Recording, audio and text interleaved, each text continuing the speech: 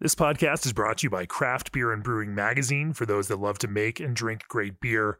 Learn more online or subscribe at beerandbrewing.com or find us on social media at Craft Beer Brew.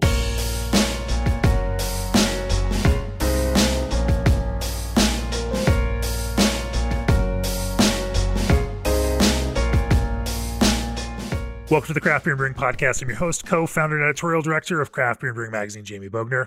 My guest is joining me on this podcast, episode 186, from the Metro Pittsburgh area, Matt Katase from Brew Gentlemen. Welcome to the podcast, Matt. Thanks for having me, Jamie. Super excited to talk. Over the years, we've tasted and reviewed a whole bunch of your beers, and by my count, that's 10 beers that our blind panel has reviewed that have scored 92 or higher, and 6 of those are 96 or higher. A lot of high quality beers coming out of your operation out there in Braddock, Pennsylvania. Excited to talk about this whole range of things. And I think that's one of the cool things that you guys do. Brew excellent beers on everything from mixed culture saison, of course, to stout and barrel aged stout, and then IPA, being that kind of classic mid-Atlantic, northeastern, kind of soft, hazy IPA approach, but with a real character that defines all those beers. We're going to dive into all of those styles throughout this conversation. But first, as the brewing industry's premier choice for glycol chilling, G&D Chillers set the standard on quality, service, reliability, and dedication to their customers' craft.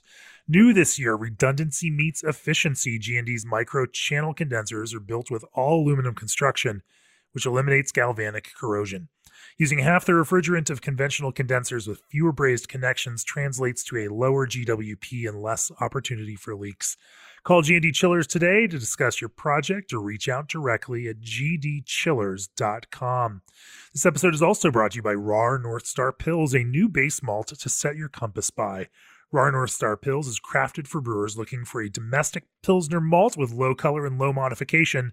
North Star Pils carries overtones of honey and sweet bread, supported by flavors and aromas of hay and a nutty character. It's suitable for any beer style, but particularly craft brewed versions of classic lagers. Let Rahr North Star Pils guide your craft by visiting bsgcraftbrewing.com or contact them at 1-800-374-2739. So Matt, let's talk about Brew Gentlemen. Let's do it. Give me the history in a nutshell. How you guys got started. What was that entree to craft beer, and then what sparked you to start a brewery? Yeah, so it's always funny, kind of reflecting, because the story of Brew Gentlemen started kind of in our college days. Asa Foster and I both were freshmen in college back in 2008. We lived on each other's floor freshman year. We ended up joining the same fraternity, became pretty close friends. My junior year of college, I decided to visit him for Thanksgiving. And he's from Boston, and I'm originally from Kona, Hawaii, so the Big Island. And Thanksgiving break would be hard to go home for that. But sure. We actually happened to be reading a book on the beer industry. It was Brewing Up a Business. And we were kind of sitting there drunk on Thanksgiving dinner and, we're 20 years old. And I was like, hey, do you want to start a brewery? And he was like, sure, let's do it. I mean, originally I was not even of legal drinking age quite yet. And here you were working on your business plan to open a brewery. It's funny. So my background is operations research. I was a math major, and Asa was in the art program. And neither one of us were really thrilled with kind of what to do after college. Like, we saw a lot of our friends going to the job fairs and all of this, and neither one of us saw that as, where we wanted to play ball. My dad was also an entrepreneur. He owns a seaweed farm out in the Big Island. So I grew up, on an aquaculture farm. And, it's funny because brewing is like agricultural manufacturing. So it's like the progression. And, Asa being from, the art world and all of that, he was ready to just dive into something creative. And it was cool because, as we started to develop everything, we saw just how many different ways you could play and how many different hats you could wear running a business like a brewery. But yeah, the next day after that, we actually used our fake IDs to go on a tour of Boston beer. I've told Jim this story too, and he laughed. He was just like, what state was your fake ID from? I hope that doesn't get him in trouble. But we were so determined. And I think that spring break, I went out to San Diego, and again, I won't even list all the breweries whose fake IDs but I mean, this was how badly we wanted it, and looked at getting internships, and spent my senior year really focusing on kind of writing the business plan, going out to the market, talking to folks. We kind of did the reverse of what I think a lot of breweries do, which is they are super into home brewing and they say, let's go pro. We kind of were so passionate about beer and the beer industry, and we're so fascinated by it, and said, okay, now it's time to learn how to brew, which, is a little bit different, but it was, exciting in its own way. So we ended up graduating barely. We almost got kicked out of school for, they called illegal distribution of alcohol to minors. So, whatever, just trying to pin us for anything. Cause we were brewing in our fraternity garage. Product testing. I mean, exactly. You have to do what you have to do. If that entrepreneurship is wrong, I don't want to be right. Exactly. So we kind of slid under the door, Indiana Jones style, to graduation, and found our home in Braddock, which is about 15 minutes from downtown Pittsburgh. It's this richly historic steel town. It's where Andrew Carnegie kind of built his, steel empire. The Edgar Thomson Works is still running to this day. I see it every day on my drive in. Our brewery's kind of in the shadow of this large behemoth of a facility down the road. It's also home to the first Carnegie Library. So, a lot of his efforts were philanthropic in his older age. And so Braddock's got this, incredibly rich history. And it was a town that fell on incredibly hard times when the steel industry collapsed. It was kind of it was left to its own without a lot of support. And, there was a mayor at the time who's now Lieutenant Governor, John Fetterman, who is actually, I think he's also running for U.S. Senate now. So he's kind of been on his own career trajectory, but he was really kind of advocating for this reinvestment in this community that, he so strongly believed in. And we saw it as, the same as, like, we wanted to participate in helping, rebuild a community and be part of something that, sure. Should, this is the story of a lot of small towns everywhere in America right now. And it's so cool that there was so much, one, rich history and an incredible beauty here, and just an incredible community of people who have supported us along the way. And breweries are great anchors, which is why a lot of those kinds of urban renewal, urban revitalization groups look to breweries to kind of become that anchor. They become something that people can visit, and they can make repeat visits to, and build this kind of critical mass of traffic, which can help attract other businesses to that area. Mm-hmm. It's a fantastic piece of that whole story. When it works well like that. But let's talk about that that creative process for you all as you dove in to figure out what kind of beers you're going to make and what the brewery is going to be about, because you want to start a brewery, but there's lots of different kinds of beer that you can make. What talk to me about that kind of creative process of honing in what those beers are going to be and what they're going to taste like. Yeah, it's funny looking back now, because two of the beers from our original business plan we still make. I mean, they've evolved, but the idea and concepts behind them are still there. Our flagship, General Braddock's, which is kind of our, we don't call it a hazy IPA. We don't call it a New England IPA, but we call it an American IPA. But it is kind of that soft, balanced, hop forward flavor, not overly bitter beer. And then we also have kind of another beer that we do from time to time called White Sky, which was, those were the two beers that we were brewing in the fraternity garage. And that was a chai wheat beer. And honestly, what it became a base, that wheat beer base, that became something that we did other additions to. And some of our most beloved beers are actually a kind of a branch of that original brand. So I think as we got into it, though, and as we had people in the tap room, we really started to refine and focus of, what stood out to us. And for us, it was balance. there were a lot of, I mean, we opened in 2014. Oh, that elusive word, balance, that means different things to whoever you talk to about it. It's so true. And it's funny, balance is created, not found. You really have to be intentional about balance. And I think we opened in May of 2014. We wrote a blog post that year called An Ode to Haze. And, we got criticized for it. I mean, people were blasting us.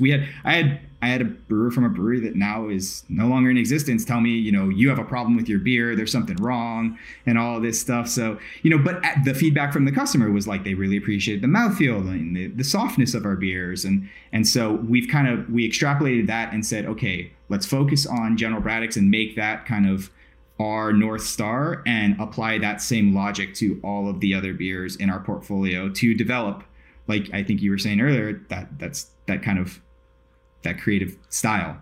Yeah. You're drinking a Brew Gentleman beer. Sure. And that is, I think, the thing that I really enjoy about there is a through line between your beers within similar styles. Your IPAs, you can tell that there's, kind of tweaks and difference here, but that there's a core kind of similarity. How do you all define that? Is that an ingredient based through line? Is that is there some process piece to that? Is that yeast driven? Is that malt driven? Are there just core hops that kind of, provide that central thing? How do you articulate that? Or is it simply a description that you all have, built out of written language to say, hey, this is kind of, the core of what this is? I think a little column A, a little column B. I mean, a little bit of everything. I think one of the things that we did as a young company was really dove into, mission, values, all those things. A lot of books will tell you, as a company, right, these are the things you need to build out. And one of the things that we talked about, though, was kind of balance being, we keep things simple. We don't try to overcomplicate things in a lot of ways. Simplicity is difficult to achieve. It's a lot of work to reach that. We are patient. We've been playing a long game. I was just telling someone recently, we're about to celebrate our 7th anniversary, 10 years since writing the business plan, 11 years almost. And the brewery's finally starting to look like that original vision. So patience and playing the long game and that mindset and that intention going into a lot of our beers. I mean, I think if you have that as kind of like the overarching theme and the tone and the voice of, even just the way we interact as a team, it shows in our work. And, I think from a brewing perspective, it really is keeping it simple. I have talked with people that are like, I do this. And I'm like, I can't even keep up with you with, what you're throwing out, because it's just, when you're coming out with a new beer every week and doing all these things, it's hard to even get in reps on a single beer that you're iterating on to know what any of those tweaks, how you're making, any changes to them. That was actually one of the things I talked about with Tom, our head brewer, was especially with a core beer, which we've created with General Braddock's, is the reps are really how you learn your shit. Because you are striving for consistency. You're striving for this product that is something that people are familiar with. So when you do these little tweaks, you actually notice it a lot more than, oh, I just did this with this one and it's gone. And then you do another one and it's gone. But it's, what are you measuring it against? So. Well, let's talk a little bit more about how you do that, because I am interested, what that looks like, what the base of that beer looks like, what that range is. And then how you all articulate that, what that process looks like for, continuing to kind of tweak and to, help idealize that thing that you can taste in your mind, if it comes that direction or it doesn't come ever. But before we do that, the world of craft beer is a different place now. Margins are more important than ever. So why not lower your ingredient cost? Craft juice concentrates from Old Orchard are the cost-effective solution for your fruit-forward needs. Old Orchard produces high volumes of their retail juice brand, so economies of scale keep prices low for their bulk supply program. A little concentrate goes a long way, and you won't lose some of it through filtering like you would with purees. To start increasing your margins now, head on over to www.oldorchard.com/brewer. Also, for years, Brewery DB has been the industry's only professionally curated source of brewery and beer information. In 2019, over 1 million brewery visits were made by craft fans searching for breweries on brewerydb.com. In just a few weeks, Brewery DB will unveil an all-new experience to help craft lovers get back on the brewery trail. To take full advantage of the enhanced marketing power of Brewery DB and increase your taproom traffic, set up your account on marketmybrewery.com. That's marketmybrewery.com. It's easy and it's free. So Matt, talk to me about this. One of the things I've been impressed by is that you all clearly have a palate. You clearly know what you want your beers to taste like. And then you also are working on that, that technical end to help, to figure out how to make the beers taste like that. Talk to me a little bit about that kind of creative process, and then how, and some of the decisions that you've landed on with that kind of, a through line in your IPAs. Yeah. I think where it started really was just this, like you said, everyone's got a different definition of what balance is. For us, even with the beer that we were creating, where we started was, how do we build a bridge between the old school and the new school, right? We were seeing a lot of evolution of, the New England style IPA as we were, early on, getting started. And we didn't want to go too far in that direction. Like, everyone was trying to get more fruity, more juicy, more hazy, more this. And we were like, okay, where's the balance in here? Where's the, where's the restraint? And I think restraint is also a critical word in all of this. But I think we started with words first. Honestly, it was what do we want our brewing portfolio to look like, and sticking with soft, balanced, and with soft, it's mouthfeel, right? It's totally just, texture is a characteristic of beer that I think is often overlooked, and easily for us, building it up from water. Starting with the correct water profile that, luckily we have really great water in Braddock, and, just messing around with chloride to sulfate ratios. I would say there's no secret there. Everything's online, just, it's just playing with sure. what you like and what works. Doing that instead of just thinking adding more hops is going to fix things. Even with malt, we keep a pretty simple grain bill for a lot of our beers. Base malt, some oats, but I hear people doing crazy amounts, and I'm like, it's 20%, 25%, yeah. Nothing too crazy. It's just one of those things that it's almost like cooking, like Italian cooking, or French. Anything, very simple ingredients. It's like pasta, salted water, good cheese, pepper. That's all you need. It's and very, love is that key ingredient. Yeah, exactly. And love. Yeah. Intention. But love, intention. It's, right, it's that.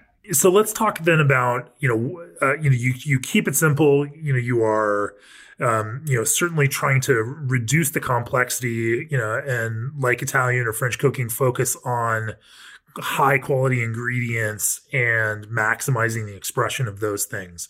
What does that next step in your IPA design, kind of approach take?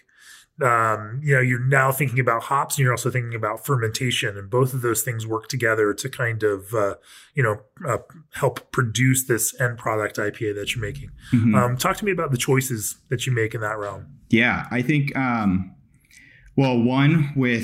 in terms of fermentation, we don't rush it. I know there's some folks that like to keep a schedule. They like things to be on certain days, so they just plan around that. We're normally doing 17-day tank turns, so the schedule kind of falls where it falls, and we've got to plan around that sometimes. There was a point where we were everything's got to be done in 14 days, 2-week schedules, and it wasn't working for us. The output was not where we wanted it to be. So and you hear that. You hear other folks say that too, not rushing it, but it's hard to actually not rush it when the taproom needs more beer, or a distributor's calling for more things, or you see the dollar signs. And you got started at a really small scale, 3.5 barrel brew house. Mm-hmm. You got to make a whole bunch of beer mm-hmm. to serve a tap room out of a 3.5 barrel brew house. And mm-hmm. so, letting stuff sit in tanks means, having fewer beers to serve to people. And I mean, those become real issues for you. Yeah, it makes scheduling harder too. Like it was nice when we had a schedule where it was like, well, every Tuesday's this, every Wednesday's this, every Thursday's this. But now it's kind of just, it makes it a little harder, but it's worth it. With hops, I think, so we don't go over the top with, even bitterness. It's a restrained bitterness, small charge in the kettle right at the start, and some stuff in the whirl, even dry hops, nothing too crazy. I mean, that's one of those things where I've talked to other folks and they're like, we're putting this many pounds per barrel. We're putting 9 pounds per barrel as dry hop. And I'm like, we've never done more than 3.5 pounds per barrel. But it's funny because you talk to someone from 10 years ago and they're like 3.5 pounds per barrel. That's insane. So I guess it's all perspective. But I think it's just, keeping everything in check. Is there some, are there technical practices or, anything else that you're doing to help kind of maintain that clarity of expression, for those hops and the way that fermentation works with them? Because, I mean, there is just such a nice character to the, the beers that you brew. No, it's true. There is. I mean, the yeast strain is very specific and contributes a lot there, I think. I mean, with dry hopping, we don't go too crazy. We recirc the tanks, which gets a little bit harder with scale. I mean, we've learned that with the larger tanks.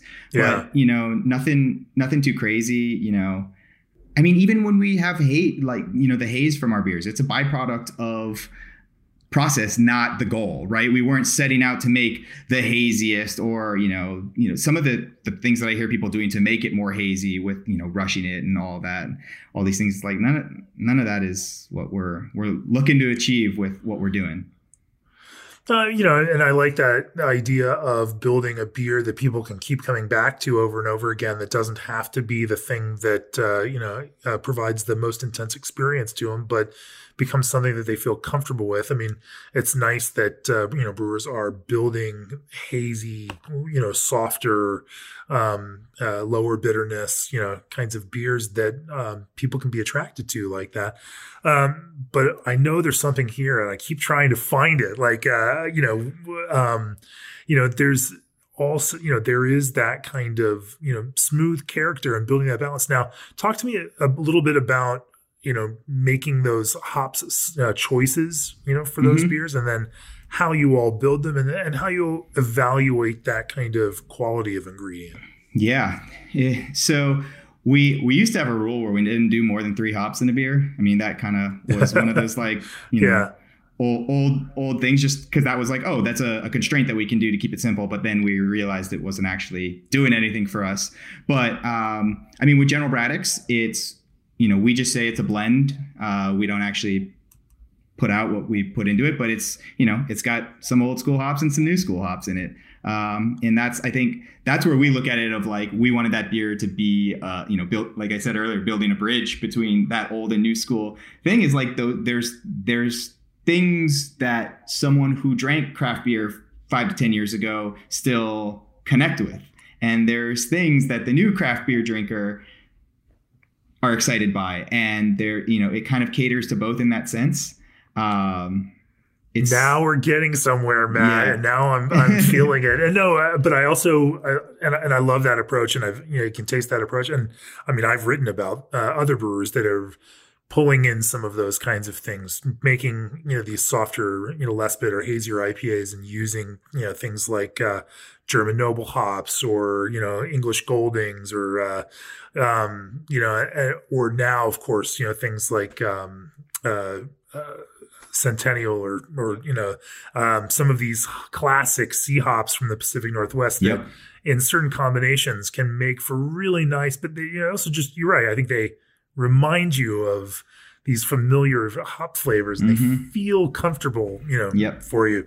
Are there some classic C hops, or classic, American craft beer hops that you find you like the way that they work in hazy IPAs or softer, lower bitterness IPAs? Yeah, absolutely. I mean, General Braddock's actually started out as a very heavily Centennial forward beer. We don't use Centennial in General Braddock's anymore. I will say that. Okay. But that's, I love that. I mean, yeah, Bell's Two Hearted is for sure a shining example of that hop. I mean, even stuff like Chinook and all of that, like right. Cascade. I mean, I think we're learning new ways to use those same flavors in a more, less just for that bitter charge and more for flavor. And I think it's almost, I'm a huge appreciator of music, but I'm not a musician whatsoever. But it's like that faint melody that you like chase. It's like that. There's that faint note of something where you're like, what is it that that I'm reaching for? And it's right there. It's like right on the tip of your tongue. You don't know why you like it, but it's there. Like that's kind of, I think, something we keep in mind. If you're thinking about it in a broad term, how, if you're pulling in something classic in a blend like that to try to kind of, build this connection, generally how much of, your overall hops bill would something like that play? That's a good question. With General Braddock's, I know it's like 15 to 20%. Yeah. It's not overly, it's hinting at things, yeah, but it's not overly. It's not driving a main narrative. Yeah, correct. Yeah. It's some other brands will get up into like the 30% range, but nothing where it's like the dominant one, unless we intentionally choose to do that. Yeah. Yeah. So are there, and I know you want to keep some proprietary information around General Braddock, so we'll let you off the hook on that one. Mm-hmm. But are there some blends of, kind of classic and new school hops that you all find yourselves particularly drawn to, especially in some of your more experimental, maybe one-off beers? Yeah. There's one beer we do that I really like that's got, Simcoe and Mosaic. Is Simcoe old enough to be a classic hop now? It's like, that's actually like that's the turning point hop, I think, is Simcoe. But it fell out of favor for long enough, I think, maybe now to qualify in that way. Sure. Yeah, you can't sleep on that. But I would say it's Simcoe, Chinook, and Mosaic hop beer that we do that I really, really enjoy. Trying to think of other ones off the top of my head. I mean, you could probably pair anything with Citra these days and the customer will like it, but I'm trying to think of like what I would actually enjoy. That's a really good question. Talk to me about some of your wilder, hop experiments and, even beers that may not have worked. I'm curious about this. Just, you, for a long time, again, you're in a different phase with the brewery now and producing more beer, but, for a long time you were doing small batches, and a lot of the beers you sent to our reviewers, were in rubber cork stopped, 750 growlers, just because that was the scale of the brewery. And so you all were doing, you all have played in that kind of realm. Although, interestingly enough, you also do seem to kind of come back to a certain smaller number of cores, on a regular kind of ongoing basis. But, talk to me about some of those crazier experiments and, and what you've learned from them. Yeah, experiments in what sense? Because like there are some beers that I thought were phenomenal that I still wish we made and no one wanted to drink them. Right? Like Like what? We have a beer that's like with single hop IPA pale ale with Hallertau Blanc, and I love that hop. I mean, I think it so beautiful. You get this like almost like white grape, white gummy fruit, but very subtle. And I mean, I can't even tell you the kind of comments we got about it, of it not being it not being this, it not being that. And it's like, well, focus on what it is instead of what it isn't. But we had kind of a whole another set of IPAs that were named after our core values for a time, and kind of all of those were ones that we were really excited about, but they didn't connect with the modern consumer palate. I mean, we did one that was like, we did a beer that was Amarillo, Chinook, Simcoe, and I loved it. I love it. I mean, it was like, it was a nod to a classic beer that we really enjoyed, you know, our interpretation of it, Celebration from Sierra Nevada. And, you know, obviously different hop profile and all that, but it was like kind of a nod, and it didn't sell well. You know, it's just one of those things, you know, what do you do? For a couple of young guns that came up with a brewery plan in their before they turned to 21, you guys sure do love classics. Mm-hmm. You sure do have this kind of I won't call it conservative, but very much of a rooted kind of approach to taking this craft beer where craft beer has been, and also thinking about that leading edge of folks that are pushing it, and finding that kind of middle ground place. It's it's less common to find younger brewers with that kind of old soul approach to brewing. Where'd that come from? I think we rode the wave really fast. I always talk about there's this curve that everyone goes through, and it's, you start just drinking whatever, and then you go through and you want to try everything and all that, and then you come back down in the end where you're like, a simple lager will do. I think we went through that curve very quickly, by being thrown into it right away, but also it honestly came from asking a lot of advice from industry vets and talking with them, and kind of hearing the stories of some of these beers, like learning the histories of some of these beers. I mean, it's really easy to get lost in the moment and the fads of the things that are happening right now. But remember, like, beer is and has been around for a very long time. And there's a reason why the classics are the classics. And I think that they have stood the test of time.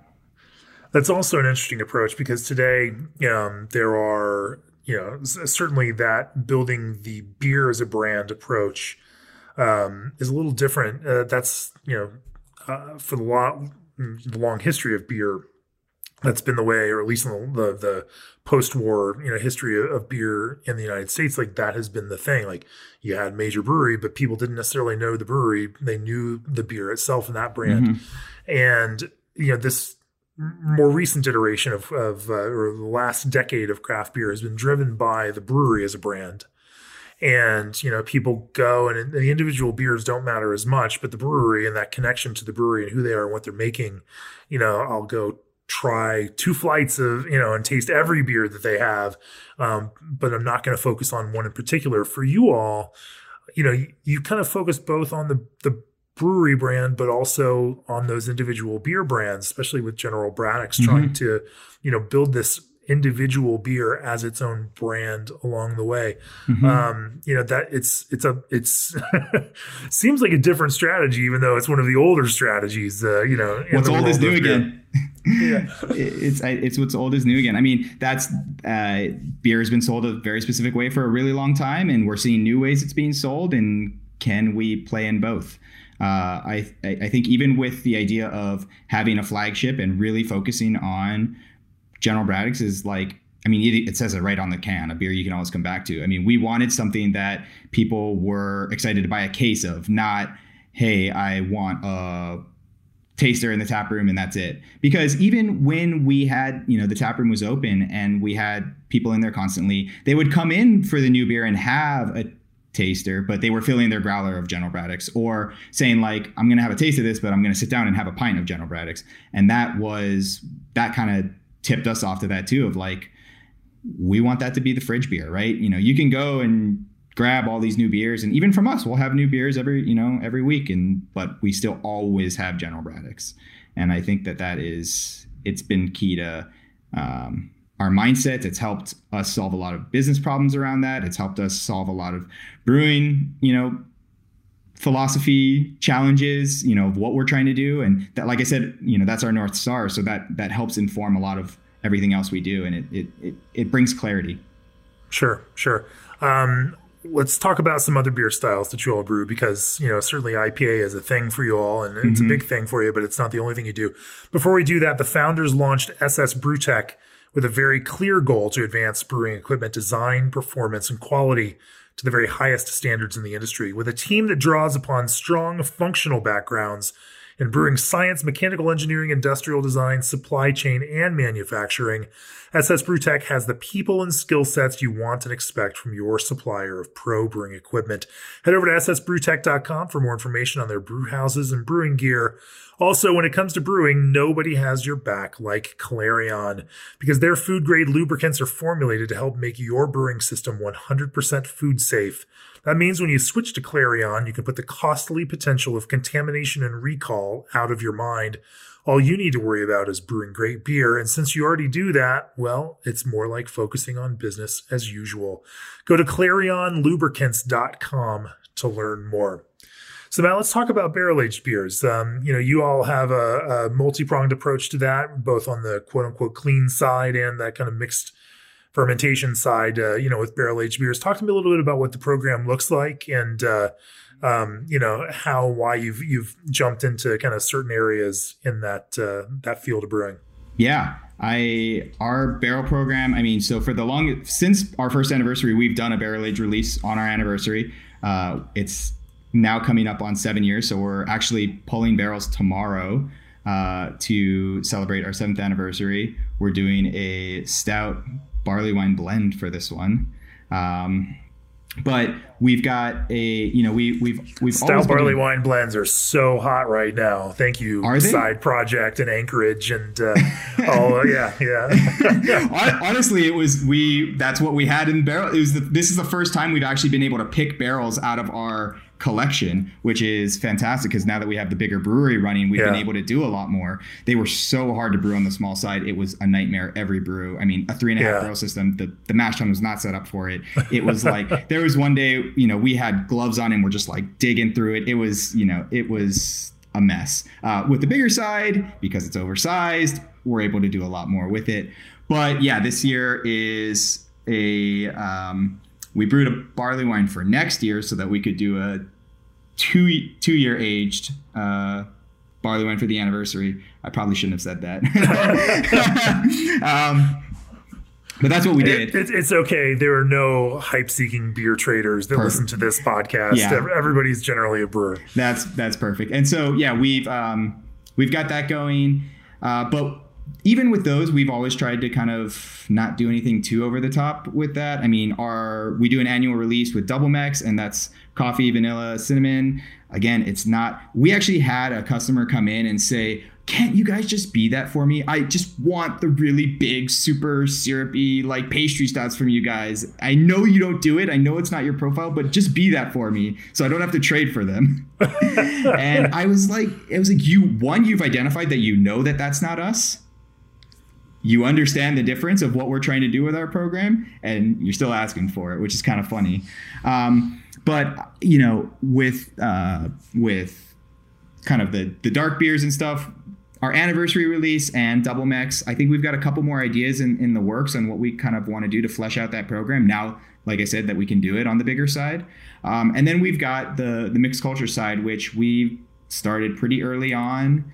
I think we've got some of the smallest foeders that Foeder Crafters built. We've got 2 little 7-barrel foeders. But with that I don't know. I think Jeff Hardesty at Narrow Gauge also might give you a run for your money. Like he's got some tiny ones. He's got some of the tiniest Foeder Crafter foeders that I've ever seen, and they had to fit within a 36-inch door frame or something to get down in the basement. It's crazy, but yeah. So but that's cute. Yeah, but for us, I think people didn't realize how small we were. Between 2014 and this last year when we got the new facility up and running, and we still said we wanted to do it, and it was really difficult to pull off. And it was risky, so we said we'll go smaller, and honestly, that market kind of, everyone was getting super into it, and I don't know how developed it's going to continue to be. So I'm almost glad that we have this smaller program to play within. But for that, those are the beers I really love. It's, again, even the beers in our portfolio that we make reflect that same idea of balance, restraint. We like to say that table beer, which is kind of the flagship of that program, is tart. It's not sour. It's lightly tart. And again, same thing. We keep a super simple base. It's basically 66% base malt, The rest mixed oats and wheat. We ferment it clean. We ferment all those beers clean first. And okay. Yeah. So ferment. What do you ferment clean? What do you what kind of yeast do you use for the clean fermentation? Saison strain. Just you know, your favorite one, whichever one right. We then pitch it into foeders, and I think what we did early on, which was I think a lot of folks did early on, was they were taking the dregs from all their other favorite breweries that were making these beers at the time and kind of just threw them in there. We also add a little bit more Brett each time we move beer into the foeders. And it roughly anywhere between 6 and 12 months in the foeder. I mean, it's timing. It's kind of just patience there. And then it takes another 6 to 12 months in the bottle. So everything's bottle conditioned as well. And if we're doing fruit for any of those, so we basically have one beer in our kind of mixed culture series, which is the base for a lot of the fruited beers as well. And with fruit, it's, we pull it from the foeders, put it in another tank with fruit, and that's another 2 to 4 months in there, and then again in the bottle. So these things, it's like it takes so long, and we have a lull right now of any of these beers because if you rewind the clock 6 to 12 months ago, that was when we were building the new brew house and the new brewery. So we haven't been able to put we weren't able to put as much energy into it then. So we don't have a lot of stuff coming out right now, but we've got some stuff in the works there. And I think the entire motto of that program is slow is fast. And again, keeping it simple. Table beer it's light, it's bright, it's got this complex tartness. It's it's not sour, it's refreshing. It's every beer festival we go to, I bring a couple bottles and keep them under the table because like people will come up to us and be like, "Do you have table beer?" Because we brought it to a number of festivals and brewers especially loved it. Sure. And it's got that like really complex tartness. It's not some sours you can kind of tell they're kind of one note songs, and that's just the time and whatever dregs are living in our foeders now. Actually, next week there is a class. So I was in the Mellon College of Science at Carnegie Mellon, and I was in the math department, but knew some folks in the chemistry department, and there is a class that is presenting next week. They came and took samples from the foeders and basically, studied it all semester long. So we'll see what the findings are of what's living in there. But, it's even with that, it's slow is fast, balance, restraint. I'm interested in this, pitching more Brett with each new batch.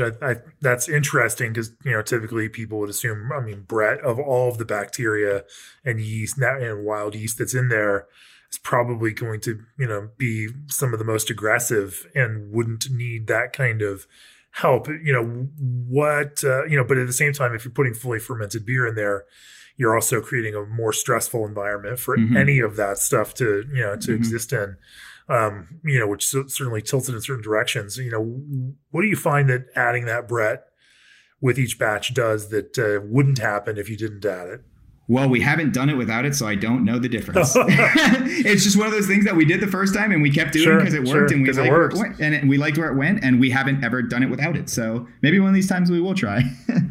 But conceptually, as I'm thinking about it, it seems to make like if you want that more, kind of, punchy white pepper, bready, linen-y kind of, element to it, and dry and not as acidic, then favor it towards that Brett and push it that kind of way.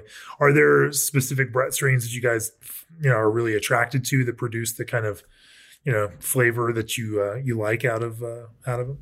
It was Anamala, Brett Anamala. Anamala. Yeah, it's a mix of Brett C and Brett Anamala. Interesting. I don't know enough. This is the other thing. I don't know about, and that's the entire Wild program has been this for all of us too. We're like, we don't know, like we're not the guys in Milk the Funk, like getting super technical into all this, trying to discover everything. We're just like, it works. Yeah. And I don't know if that's risky or if that's a bad thing, but like.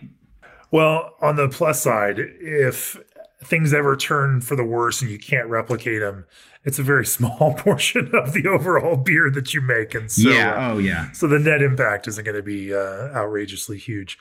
And do you with those kinds of beers, that is, the general creative process is to, come up with a broad parameters and let the beer become what it becomes. But, there's also that flavor approach that you take of wanting to kind of, have this taste the way that you want it to taste. How do you guys hedge those two pieces, against each other and create beer that, that tastes the way that you want it to, despite you using a process that's very hard to control? Yeah, I mean, that's that's basically why we said we can't have table beer be, a flagship the way that General Braddock's is, because that is so hard to replicate. But I think what we've looked at is this is going to be a living thing. This is going to evolve, putting a batch number on it and just starting where we start. And if it completely derails, then we'll have to cut that. But like trying to keep it roughly in, it's almost like, you can see someone's parents in their eyes kind of thing. Like each batch is still like close to, it hasn't derived so far from the kind of the source. Yeah. So, and that, I think that's where the timing comes into it. I mean, that's, tasting the fooders once a month, checking in with them, kind of just seeing where they're going.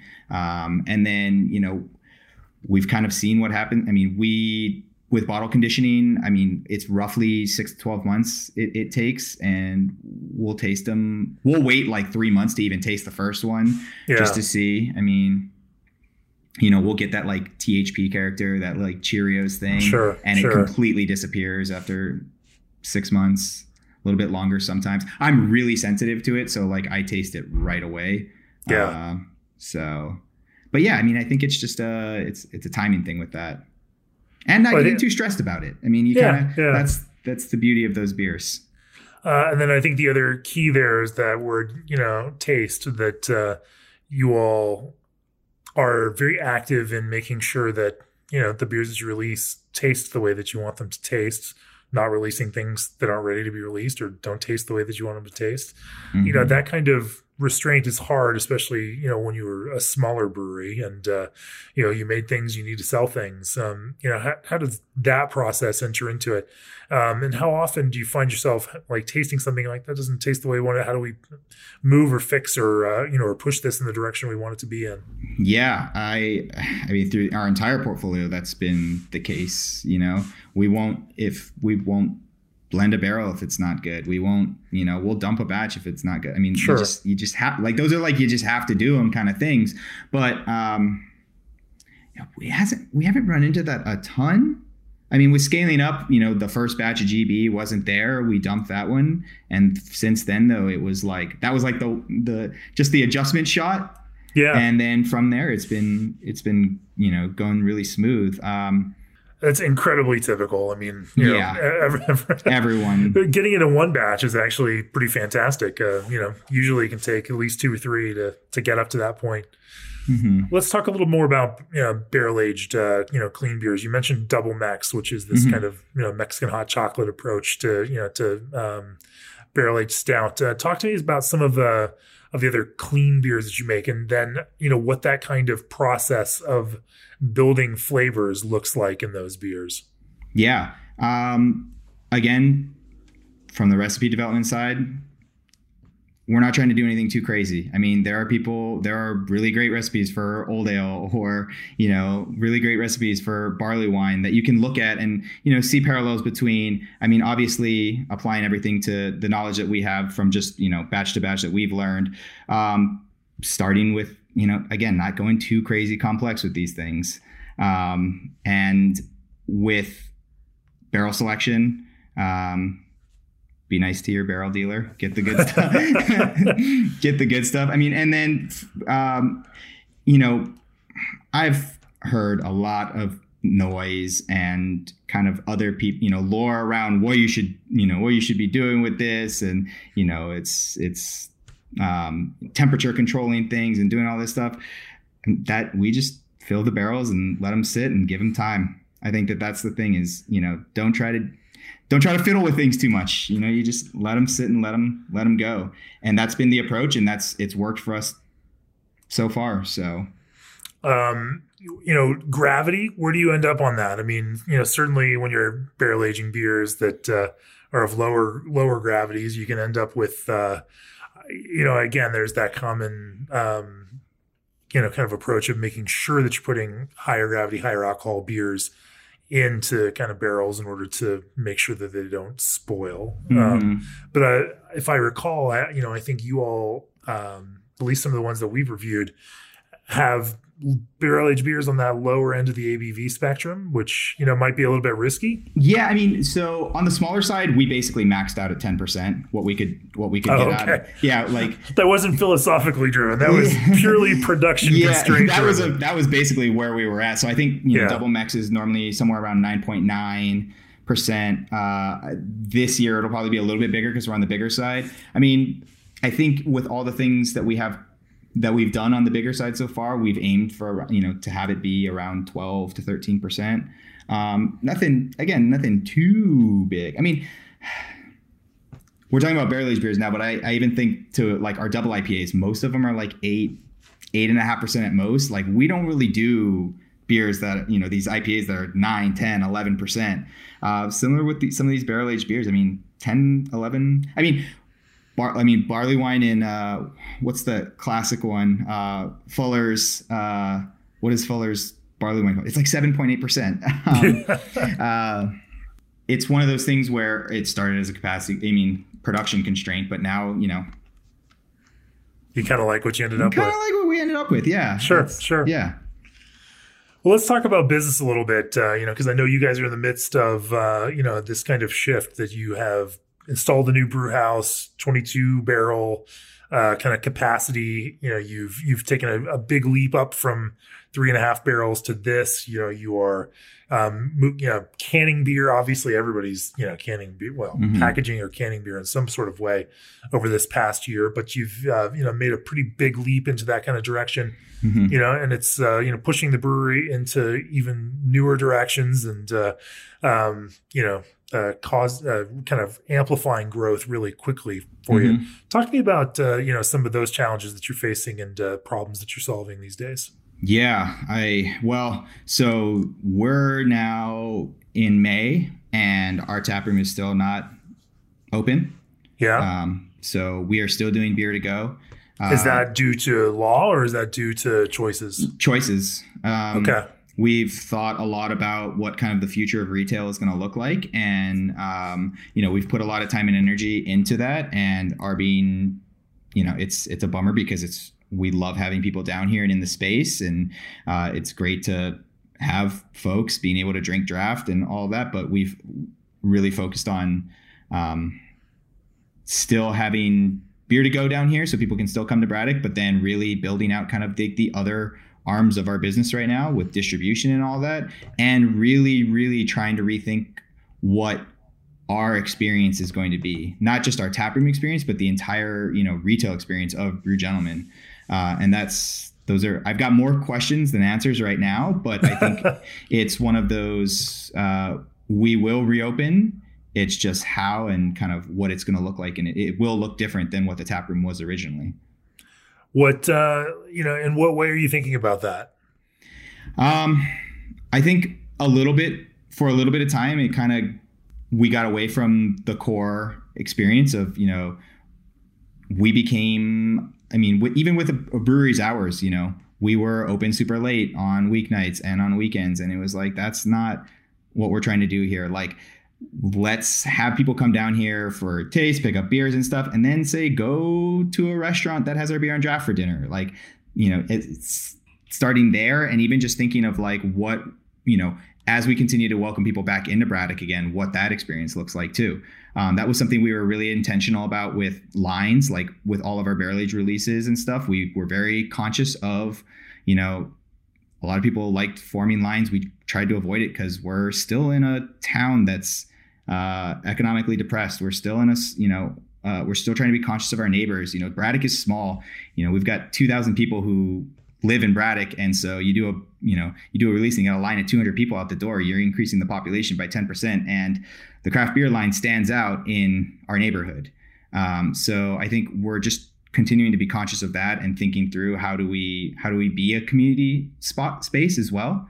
And it's, again, like I said, we've got more questions than answers right now, but we're asking ourselves those questions and how that all plays out. And a lot of people might not have to think through these same problems, right? Like, depending on where you're located, these might not be the questions on your plate, and these might not be the considerations you have to make. But for us, it's something that it is.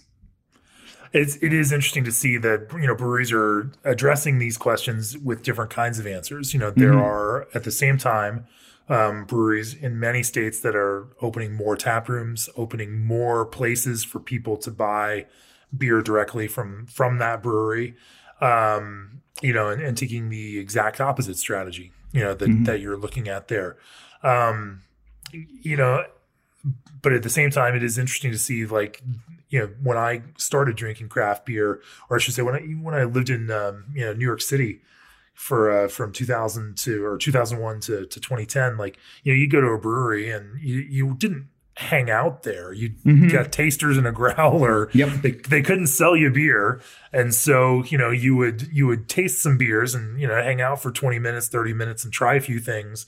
And then you'd put your growler order in of what you tried. And then you took the beer home and you drink it wherever you drank it. This kind of modern era of the tap room as a pub is, it's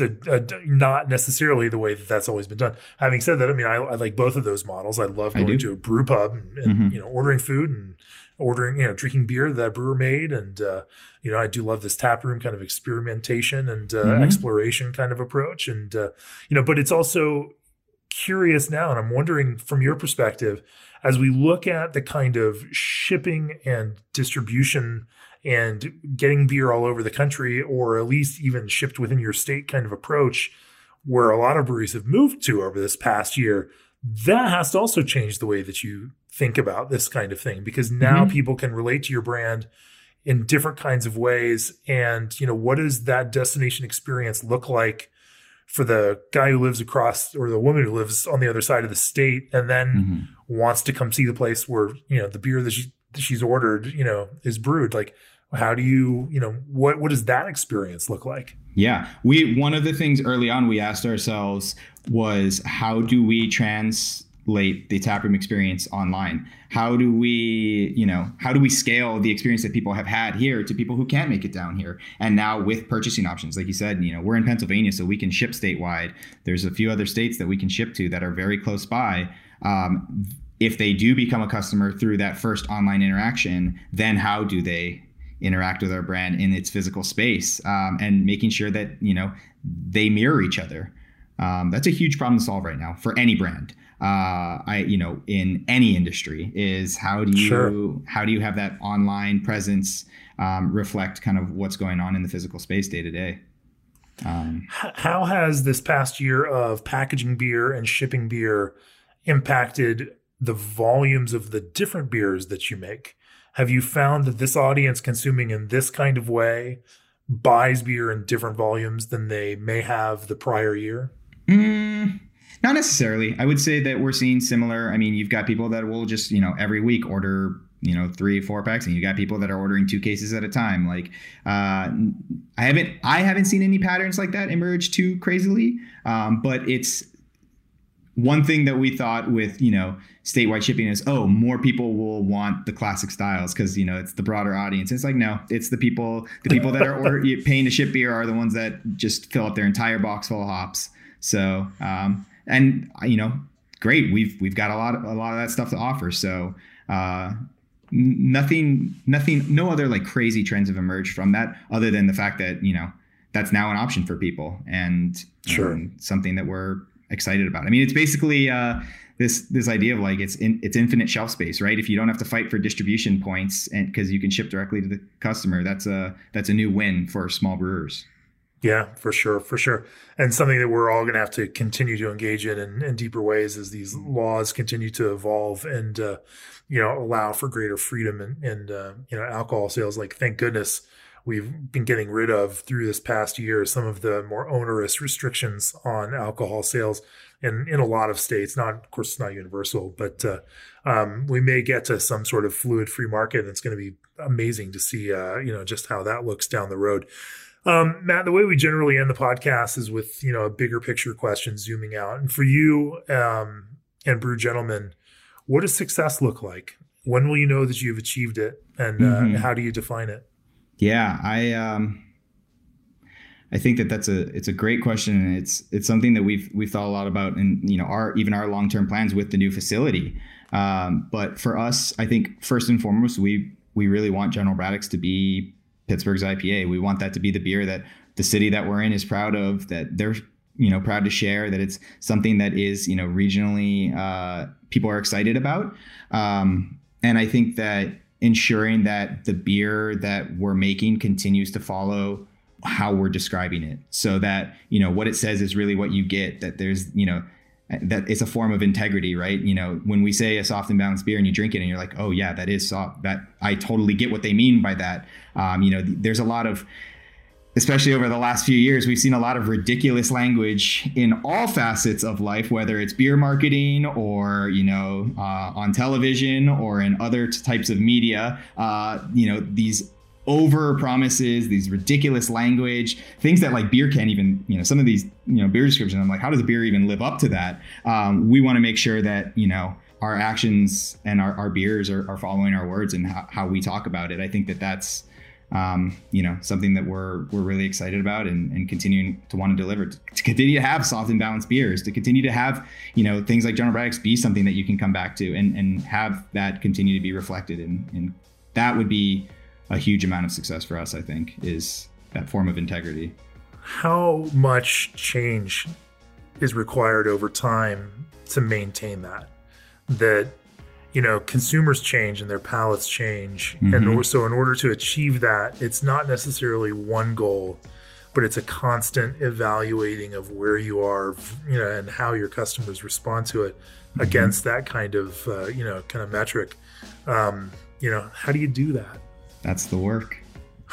That's the constant challenge, right? That's showing up every day. That's the consistency. I think that's the nice thing with, even just our definition of balance is something that we can always strive for, right? And, we're constantly going to be readjusting to that. So you just get a little bit better at solving the challenges as they get harder, but that's the work. And that work is never done. Nope. G&D Chillers is the brewing industry's premier choice for glycol chilling. Set your compass by Rahr North Star Pils. Benefit from the scale of Old Orchard. Set up your account on marketmybrewery.com today. SS Brewtech is advancing brewing equipment design, performance, and quality, and gain peace of mind with Clarion lubricants. Of course, if you'd like to support this podcast, go to beerandbrewing.com, click on the subscribe button. If you're a pro brewer, try our All Access Pro subscriptions to combine the magazine's exclusive online content and more. Matt, if people want to learn more about Brew Gentlemen, or even if they live in a state that you might ship to, where do they find you? BrewGentleman.com. That's MEN, and at BrewGentleman/BrewGentleman on everything else. Fantastic. Well, thanks for talking with me on the podcast today. It's been a pleasure. Just as drinking your beer is always a pleasure too. Awesome. Thank you so much, Jamie. Yeah. Cheers. This podcast is brought to you by Craft Beer and Brewing Magazine, for those that love to make and drink great beer. Learn more online or subscribe at beerandbrewing.com, or find us on social media at Craft Beer Brew.